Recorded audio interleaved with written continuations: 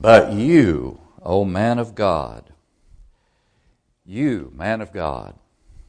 Isn't that a wonderful designation for someone? To be viewed as a man of God. That's how the Apostle Paul begins this section of 1 Timothy, at which we look tonight, verse 11 of chapter 6. But you, O man of God. And that suggests a contrast to what he has been discussing or writing about in the immediately preceding verses, and it is a contrast because Paul, as we studied last time in looking at 1 Timothy, had written concerning those who desire to be rich, those who fall into temptation as a result of that desire, and a snare, a trap, if you will, and into many foolish and harmful lusts, which, as Paul describes it, will drown men in destruction and perdition. Why, Paul? For the love of money, verse 10, as we looked at it last time, is the root of all kinds of evil, for which some have strayed from their faith in their greediness and pierced themselves through with many sorrows. It's quite likely that there were those false teachers at Ephesus where Timothy was working at this time, when Paul penned this epistle, who were in it for what they could get out of it. They were false teachers. They were those who would lead precious souls astray. But by way of contrast, Timothy was a study in contrast indeed.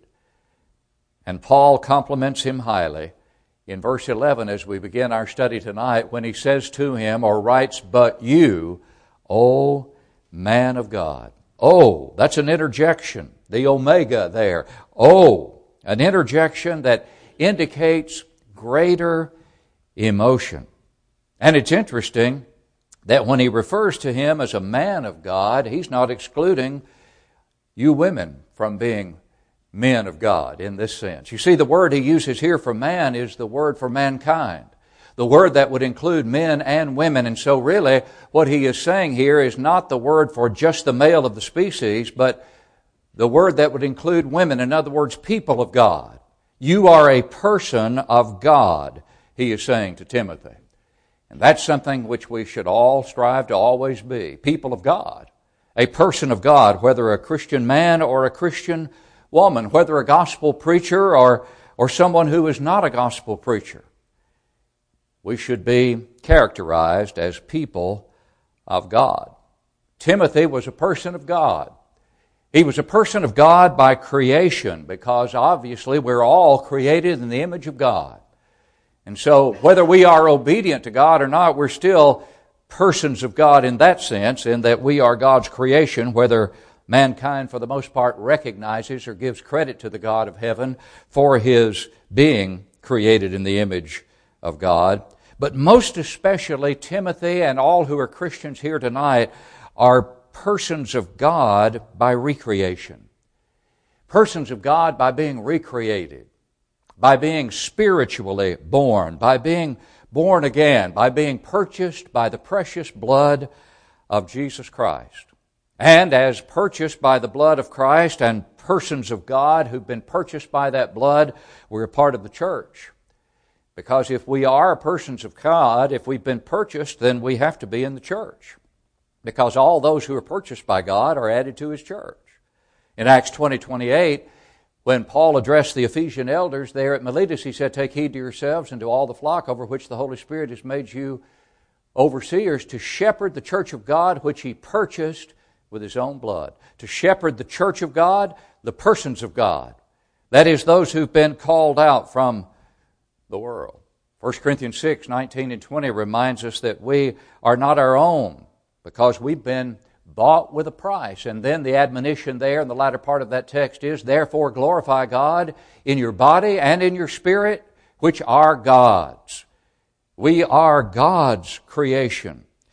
In the physical sense, obviously, created in His image, but because of the fact that we have a soul, but we're recreated when we come to God through obedience to His gospel.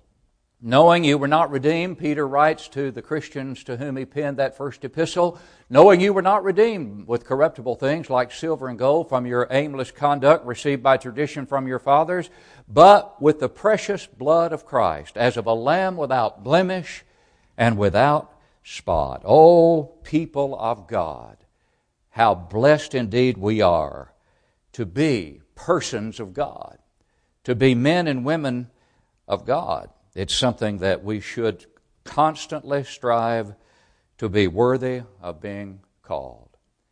And that's what Timothy was in Paul's eyes, a man of God, a person of God. And by way of the contrast to the false teachers and others who were not doing as they should, teaching as they should, and living as they should, he says to this man of God, here's what you need to do: flee these things.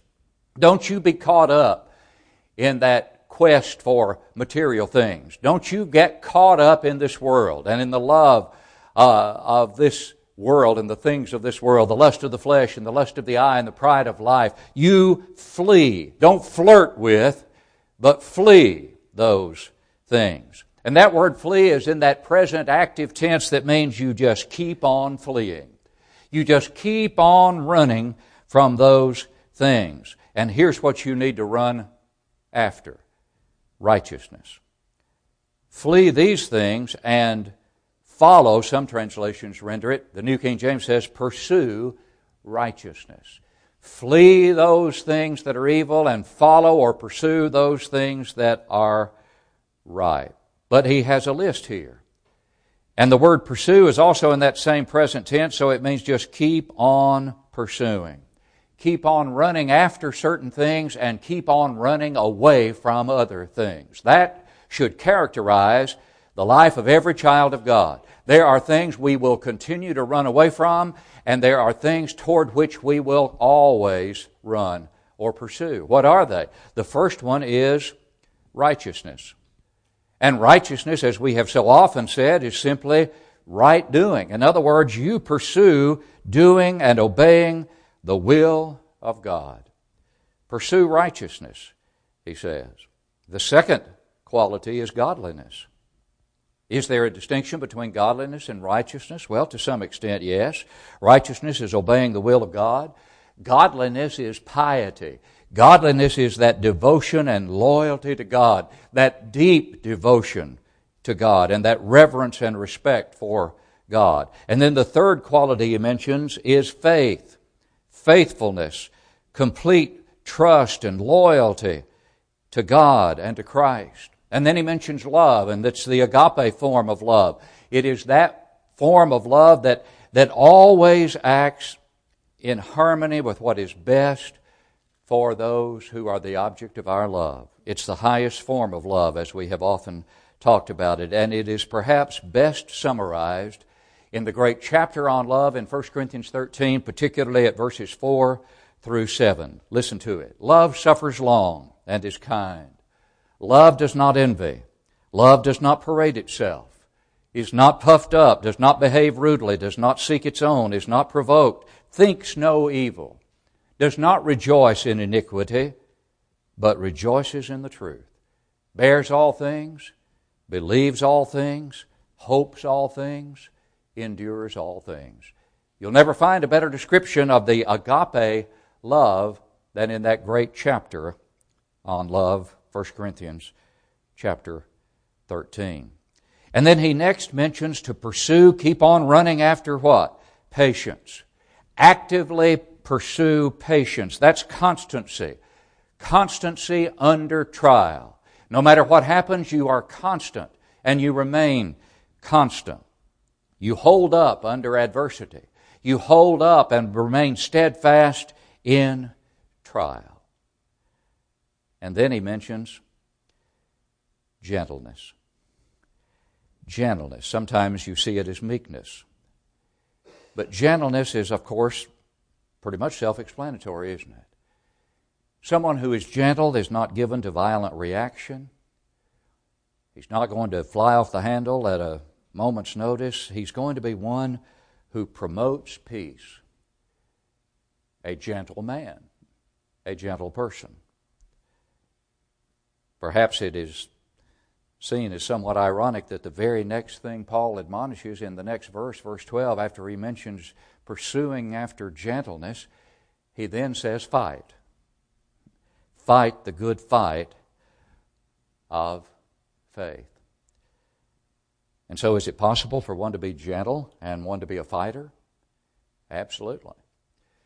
Indeed, one must be. When one is fighting the good fight of the faith, one must do so with all of the qualities and more that could be named that have just been mentioned by Paul in his epistle to Timothy. Righteousness, godliness, faith, love, patience, and yes, gentleness. A gentle soldier, if you will, of the cross.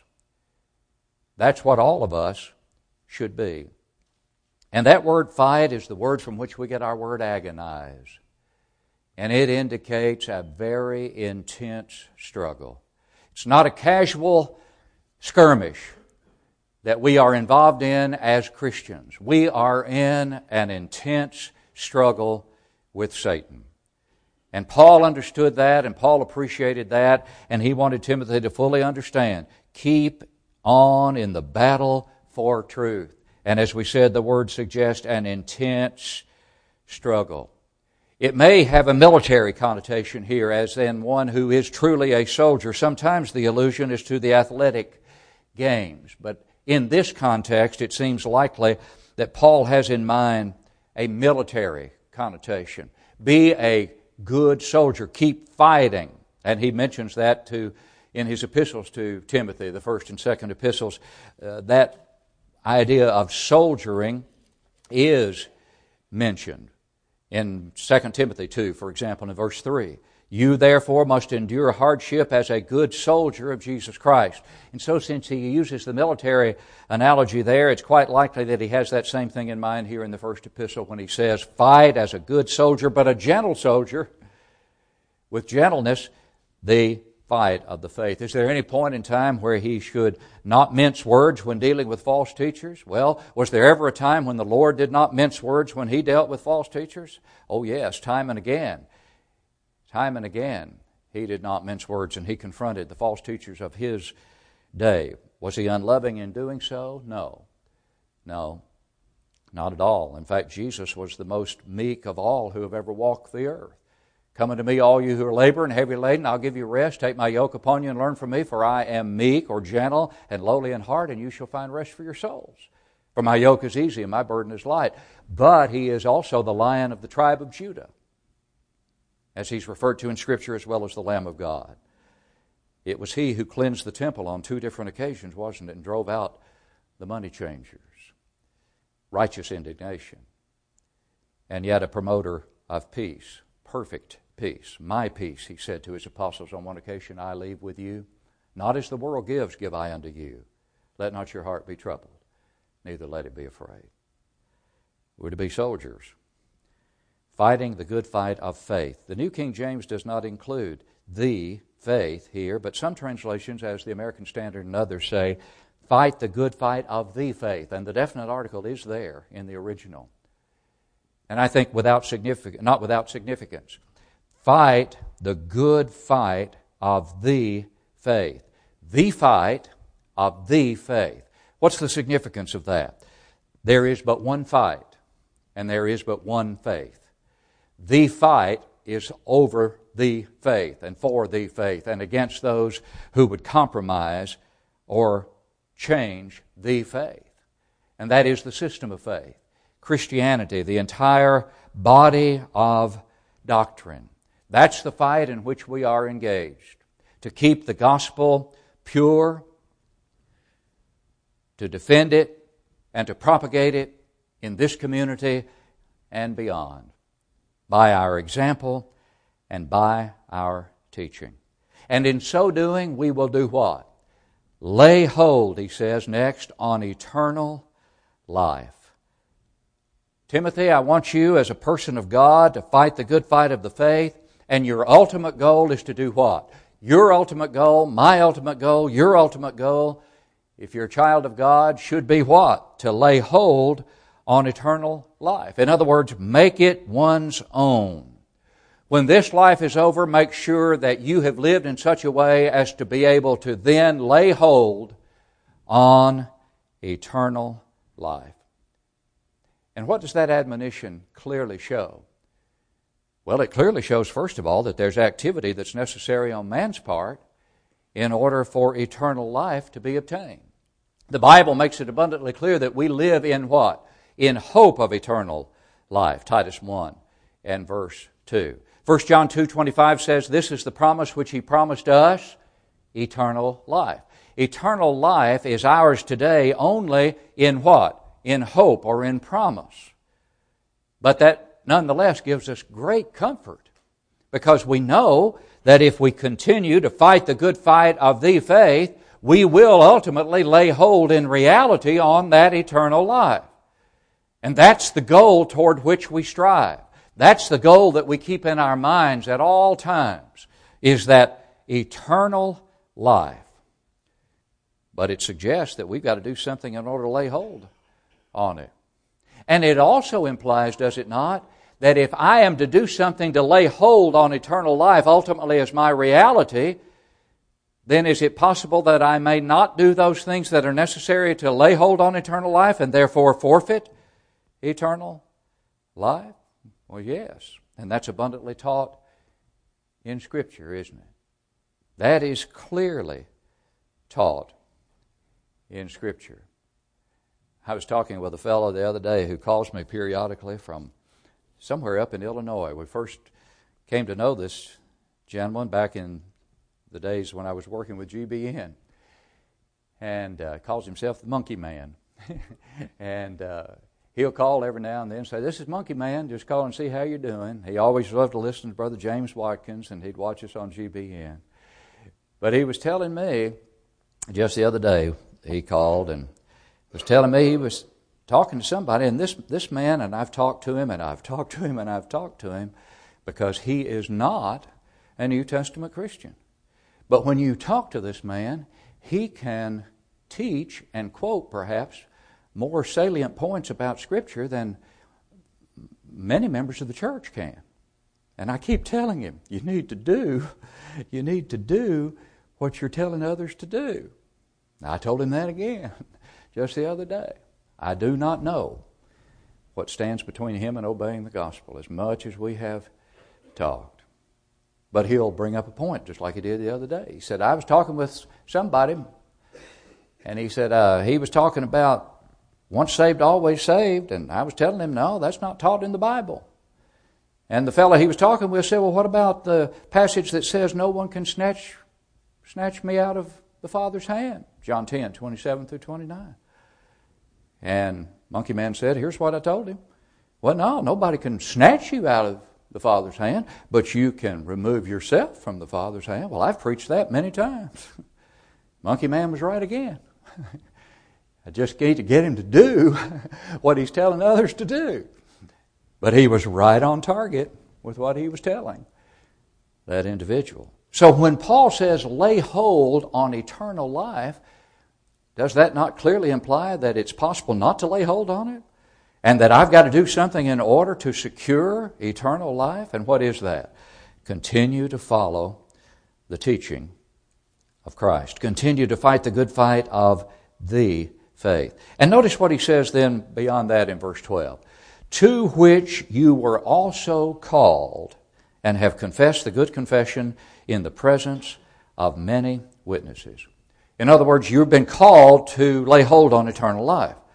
But how were you called to lay hold on eternal life? If you're a Christian tonight, how were you called to lay hold ultimately on eternal life? How many times have we said it? By the gospel, right? 2 Thessalonians 2, verse 14, to which he called you by our gospel to the obtaining of the glory of our Lord Jesus Christ. We have been called by the gospel. And that calling is a call to lay hold ultimately on eternal life and to live in such a way as to do it. The Apostle Paul in Ephesians chapter 4 and verse 1 gives a similar admonition. I therefore, the prisoner of the Lord, beseech you to walk worthy of the calling with which you were called. That's a reference to being called by the gospel.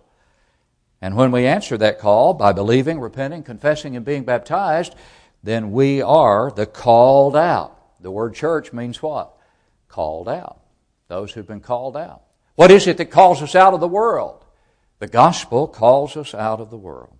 And a part of that process by which we are called out of the world is what? Confession. The good confession that is mentioned here in verse 12. to which you were also called and have confessed the good confession in the presence of many witnesses. I believe that good confession was the confession that Timothy obviously made, that he believed that Jesus is the Christ, the Son of the living God.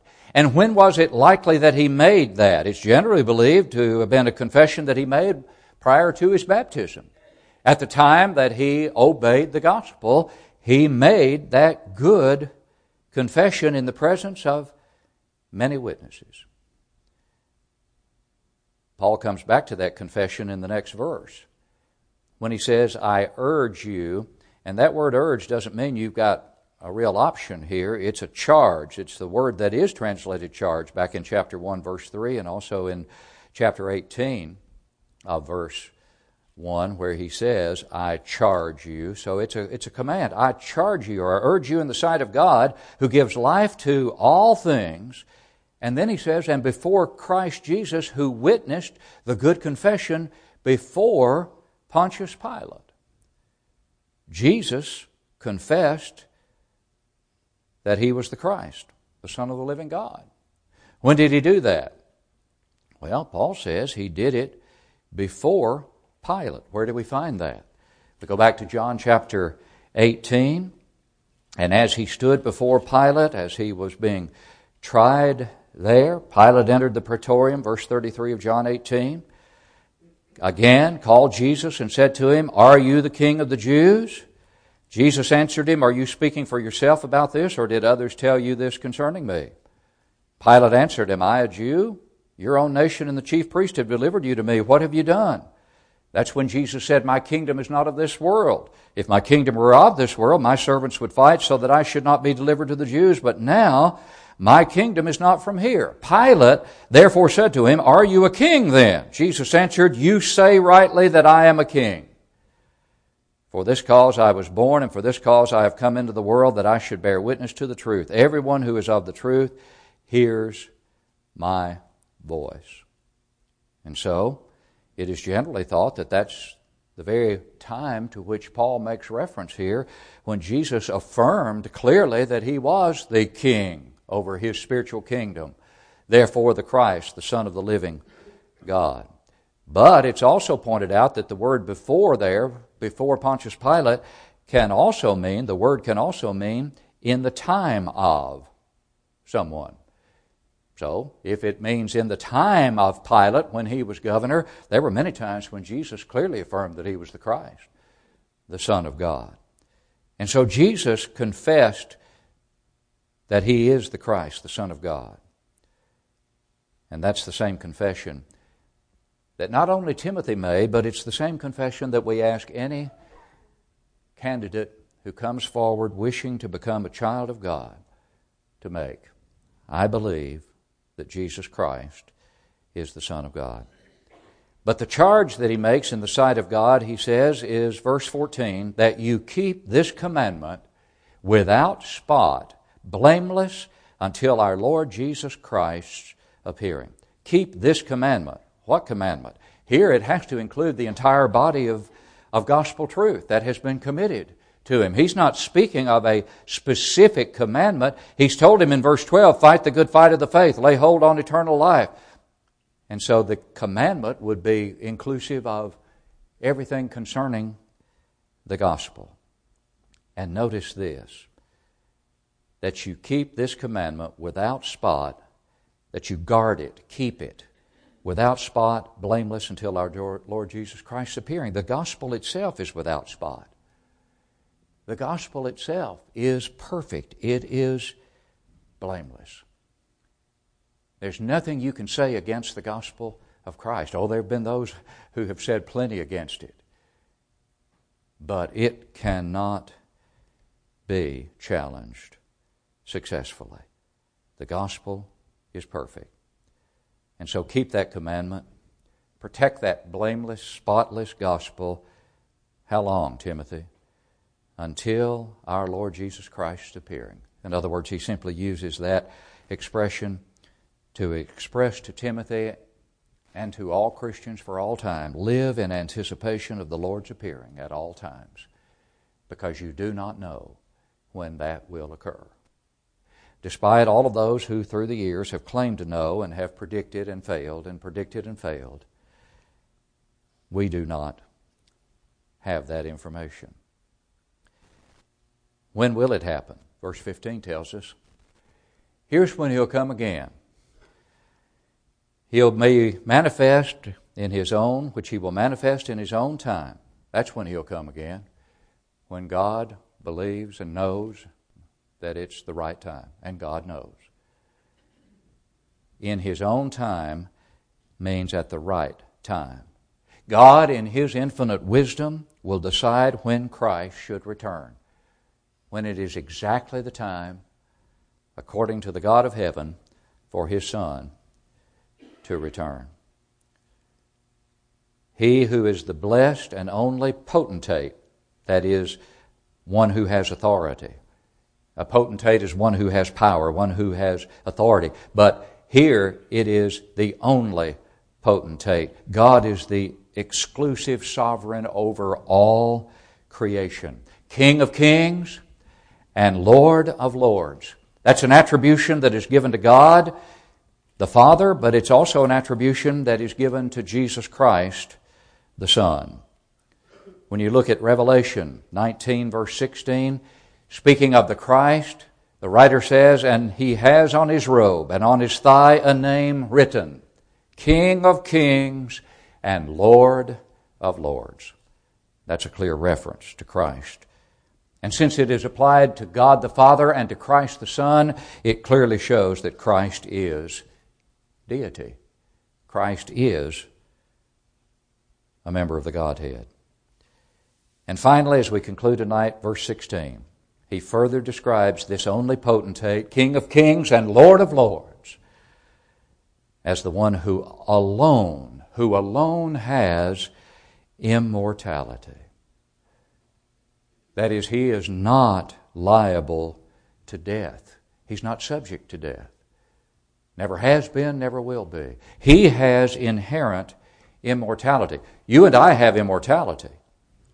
But our immortality is decreed from God, derived from God. God has given us that immortal soul. No one gave God His immortality. He is inherently immortal. Not only that, but He dwells in unapproachable light. The psalmist in Psalm 104 and verse 2 says He covers Himself with light as a garment. God is light. And then he says, whom no man has seen or can see. Oh, there have been temporary manifestations of God that have been seen by men, temporary forms that God has assumed at times, but no one has ever seen the essence of God, the complete essence of God. To Him be honor and everlasting power. Amen. Indeed, God is worthy. God is worthy of all the honor that we can possibly muster in order to give to Him. All the praise that we can possibly muster. And all the obedience that we can possibly give to Him. And when we've done all of that and given all that we can, as Jesus once declared, we must still view ourselves as unprofitable servants. But thanks be to God, we don't have to be sinless in order to be acceptable to God. Just obedient. And reverence Him and respect Him and obey Him as one who is worthy of all honor, everlasting power, inherently immortal, dwelling in unapproachable light. And if we fight the good fight of the faith and determine ultimately to lay hold on eternal life when this life is over, then it's when we'll see Him as He is, Christ as He is, and we'll, as John writes in his first epistle, be like Him. What a goal. What an aspiration. What a hope. What a promise. And it can be yours tonight if you're not already pursuing after those qualities about which we've spoken tonight, determined to lay hold on eternal life, if you haven't begun that quest because you're not a Christian, believe with all of your heart in Jesus as the Christ. Be willing to confess Him following your repentance from sin and submit to that watery burial where the blood of Christ will be applied so that you can rise as a person of God. Oh, person of God will be an appropriate appellation for you if you'll submit to His will and determine thereafter to flee, not flirt with, but flee unrighteousness and follow after righteousness, fighting the good fight of faith. If you haven't continued that fight after becoming a Christian, need to come home to your first love. We plead with you to do that just now as we stand to sing to encourage.